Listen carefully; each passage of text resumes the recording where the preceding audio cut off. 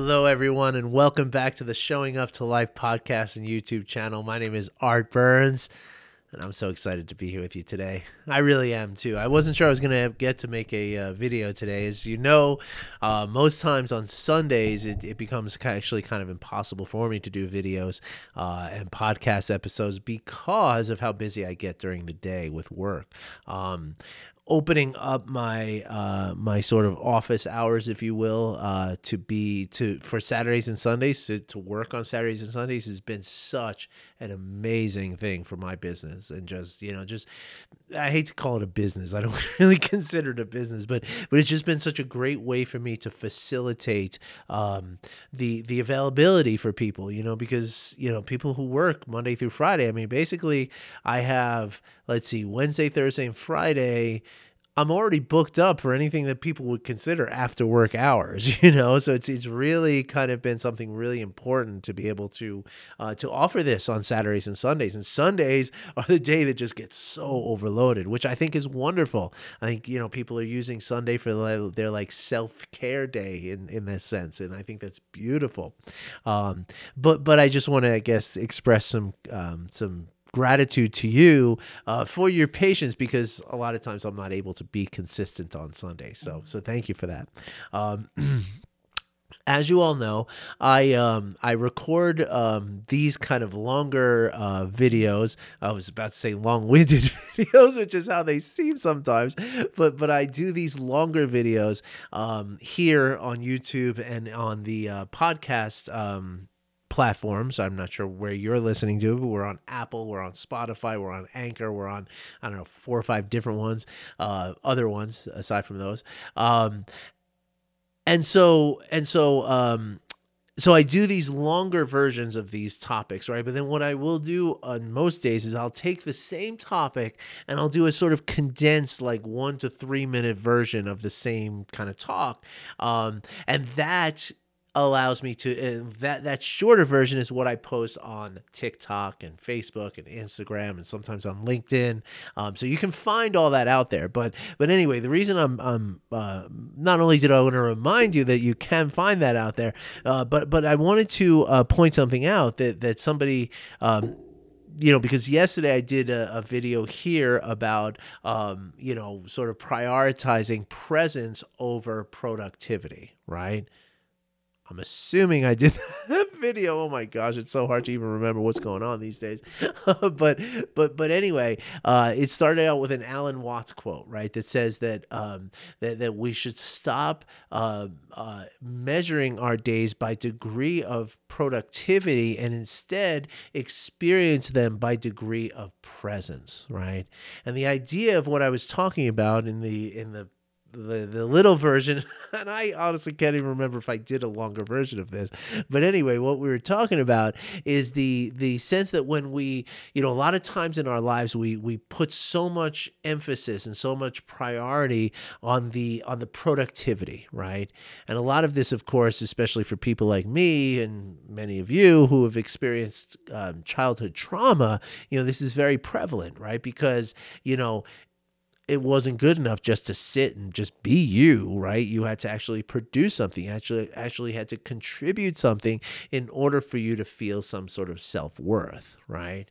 And so this is a big deal for a lot of us, right? And so a lot of us are stuck in this sort of trauma response of constantly feeling like we need to produce, we need to get stuff done, right?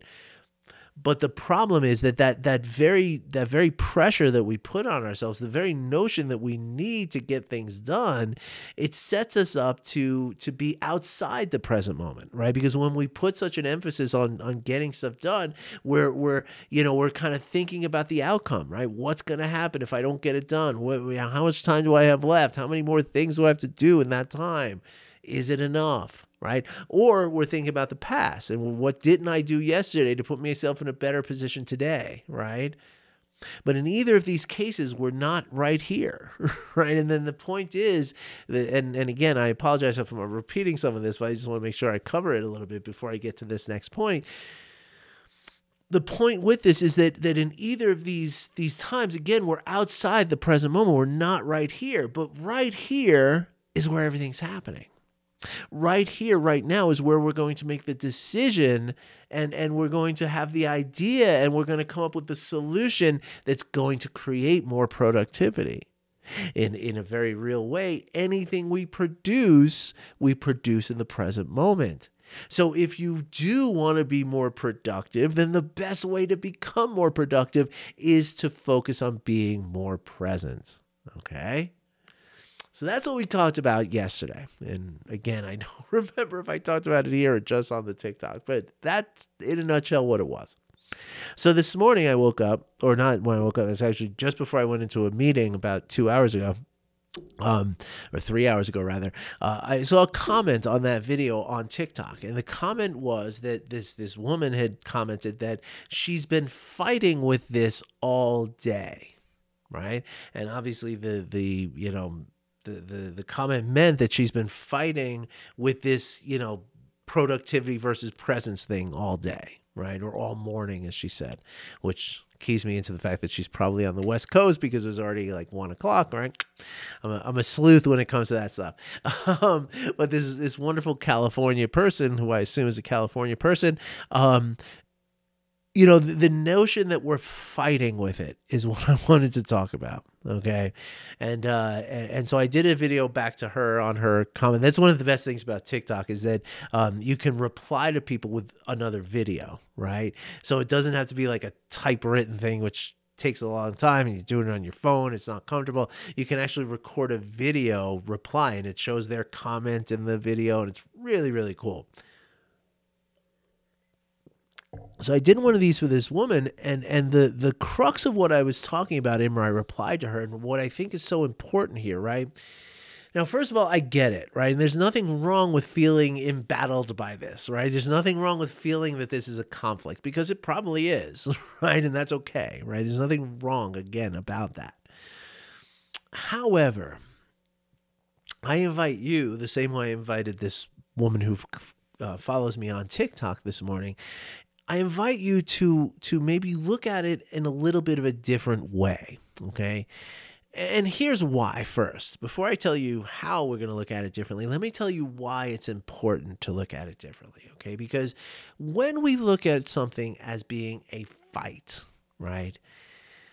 I mean, just the fact that we're in the posture of fighting, right? The fight or flight response in our body, right? I mean, that very nature of fight is stress, right? So automatically, if you feel like you're in some sort of fight, or you feel like you need to escape something, automatically you're going to be feeling some level of stress in your body, right? Which the stress in your body actually brings you away from the present moment, right? Because stress is all about what's going to happen, right? Or it's about what happened. What should I have done? What could I have done? That kind of stuff, right? Either way, again, forward or backwards, we're not right here.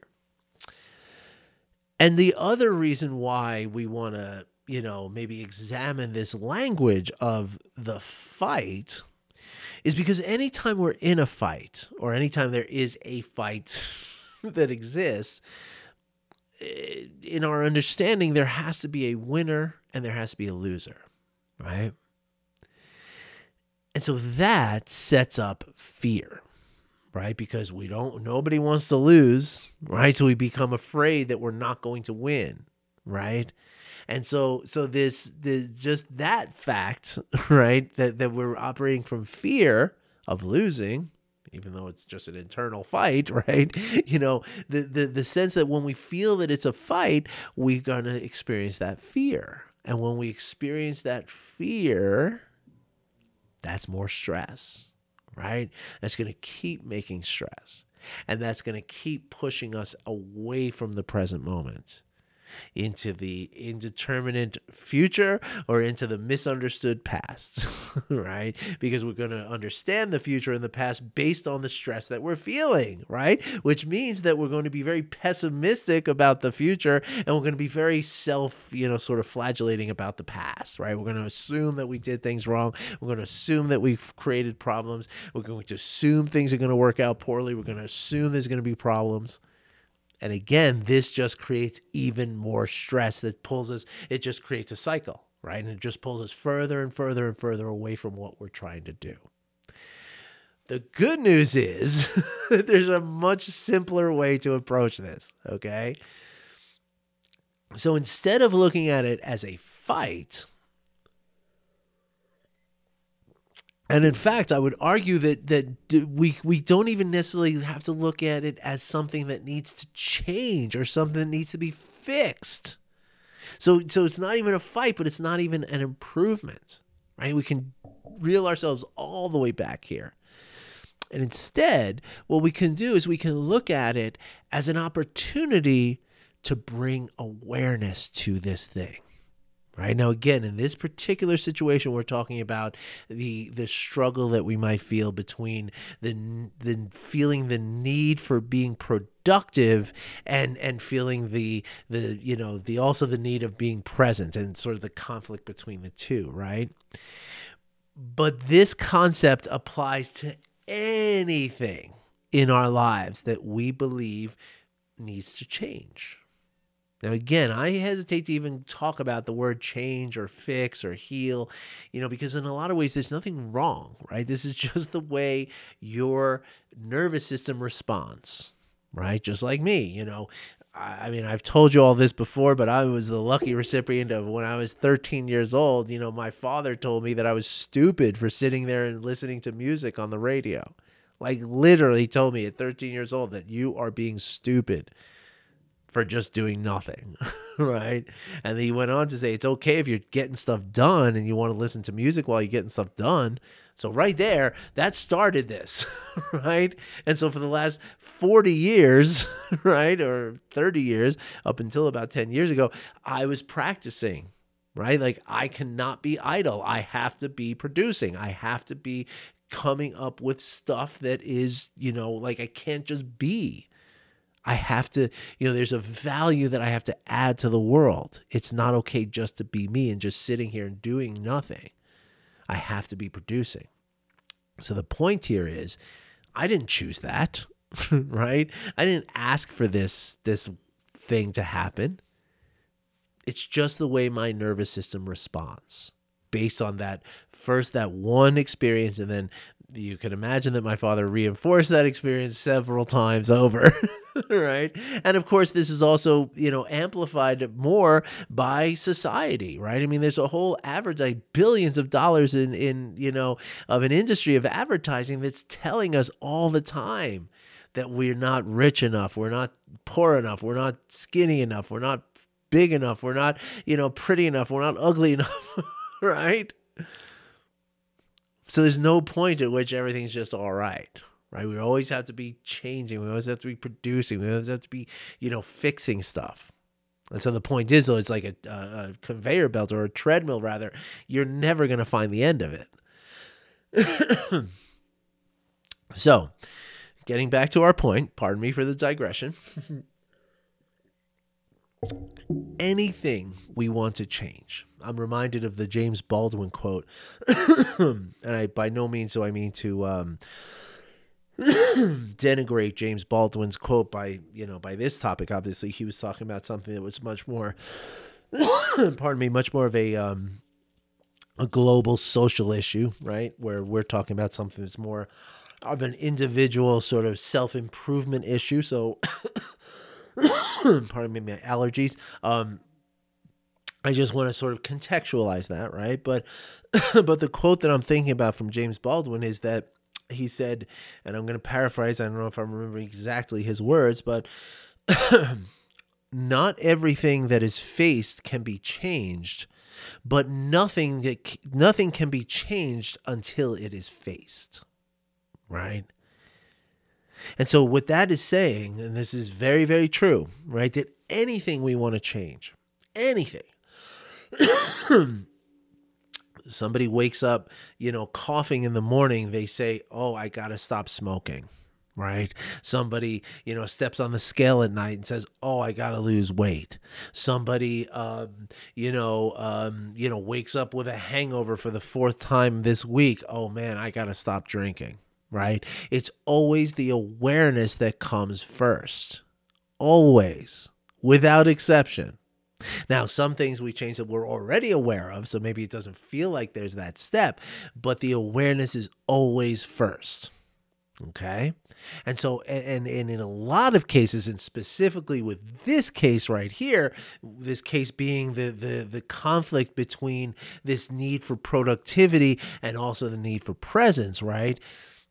That once we bring awareness to it, right? Once we just notice that we are in this state of conflict, or that we're putting too much emphasis on productivity, just bringing awareness to it, we're already doing the thing, right? Because as soon as I bring awareness to it, I'm coming back into the present moment. I'm being more present and less productive. Because what I'm doing is I'm noticing this thing that is happening right now in the present moment. I'm not noticing something that maybe will happen later. No, I'm noticing right now I'm feeling very, attached to this need to be productive. So in other words, that second step becomes unnecessary. The fixing of it becomes unnecessary. The winning some kind of fight becomes unnecessary. The only thing I have to do is bring awareness to it. Now, in a lot of cases, it's not going to just end there, right? Like, so the person who, comes aware of the fact that they have a drinking problem has to go through a whole process of not drinking. And that is not something that's just as long as I'm aware of it, I don't do it anymore. That's not the case at all. Okay. But in this particular case, it is. And with a lot of the things that we work on sort of internally, moment by moment, bringing the awareness is often the hardest part of it, right? And so again, the idea here is that, and this is important, even if you are talking about something that is, like giving up, becoming sober and giving up drinking or drug use, right? Like even that, if we think of it as something that I have to fight, well, generally speaking, I'm setting myself up to lose that fight the minute I believe that it's something I have to fight for. So instead, looking at it as a process of healing, rather than something that I have to win, right? But again, the important thing is that it starts awareness. Okay, it starts with the awareness. Now, there's a wonderful practice I want to tell you about here. Okay, that I've told you about this before, but I'm telling you again because this is the perfect practice for exactly this process that we're talking about. Again, it might be something that you're just struggling with, this idea of being productive versus being present, or it could be anything. Right? It could be just chronic stress that you're feeling. It could be anxiety. It could be depression. It could be insomnia. It could be an illness, whatever it is. Okay. Bringing awareness to it first. Right. So what we can do, and I recommend you do this as a as a practice, pardon me, that you do intentionally, right? So don't just do this just when there's some sort of conflict, because the problem here is that, again, once you feel like you're in a fight, you're already in the stress response. And once you're in the stress response, you're no longer operating with your thinking brain. You're now operating from your reactive brain, and you're not going to remember to do this practice, okay? Pardon me, I'm just going to take this lozenge out of my mouth here because it's hard to talk that way. But so it's really important to teach yourself to do this as a habit. Okay, so that's why what we do is we would do this practice, say, 4 times a day. Okay, now the practice, before you get scared, this practice doesn't take more than a minute or two. Okay, so it's not, and even once you get going, it can even be done in like 10 seconds or less. Okay, so please, when I say 4 or 5 times a day, I'm not talking about a huge amount of work. Okay, the practice, I simply call it the pause. Okay, what you're gonna do, and now again, in the training, and now what almost always happens, right, is that people come to me a month later and say, I'm not doing the pause anymore. And then I ask them a few questions and they say, oh, wait, I am doing the pause. I didn't even know I was doing the pause. That's the magic, right? It becomes something that we do intuitively, automatically, without any effort. Okay, but we can only get to that point by putting in the effort for, they say about 20 days or so.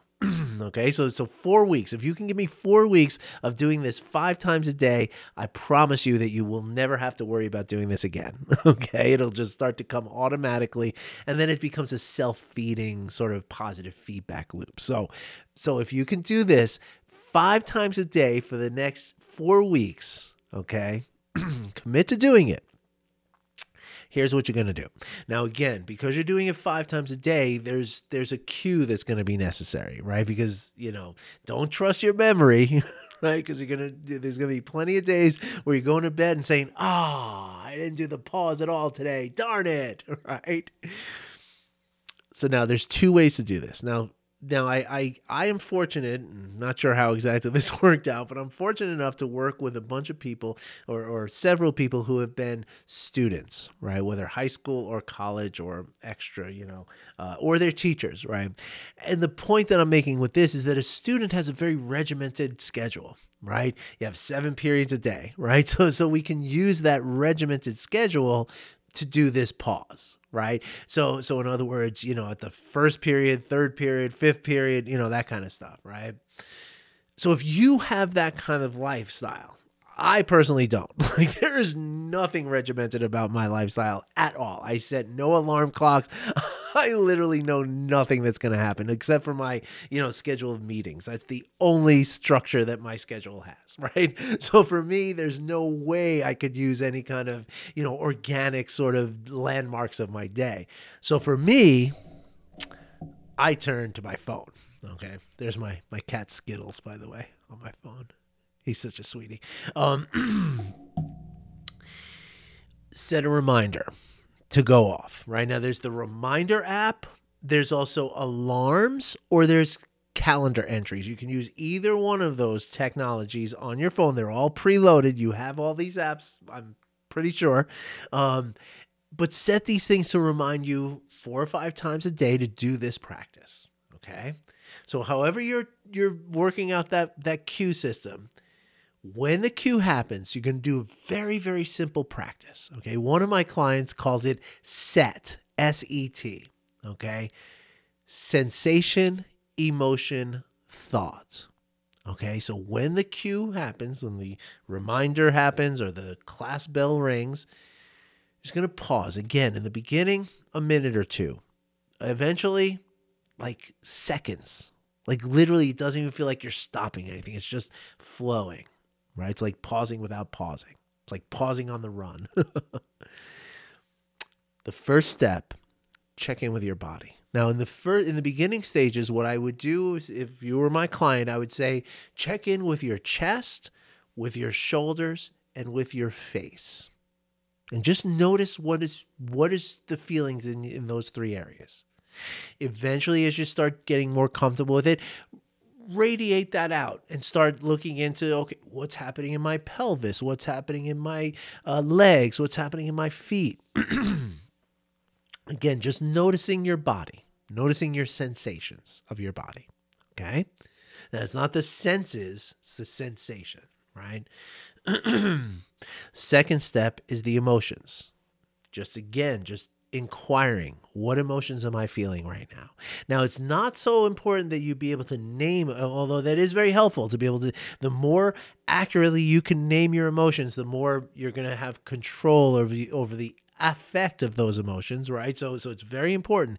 But in this early stages, don't worry so much about naming them, but just allow yourself to feel them.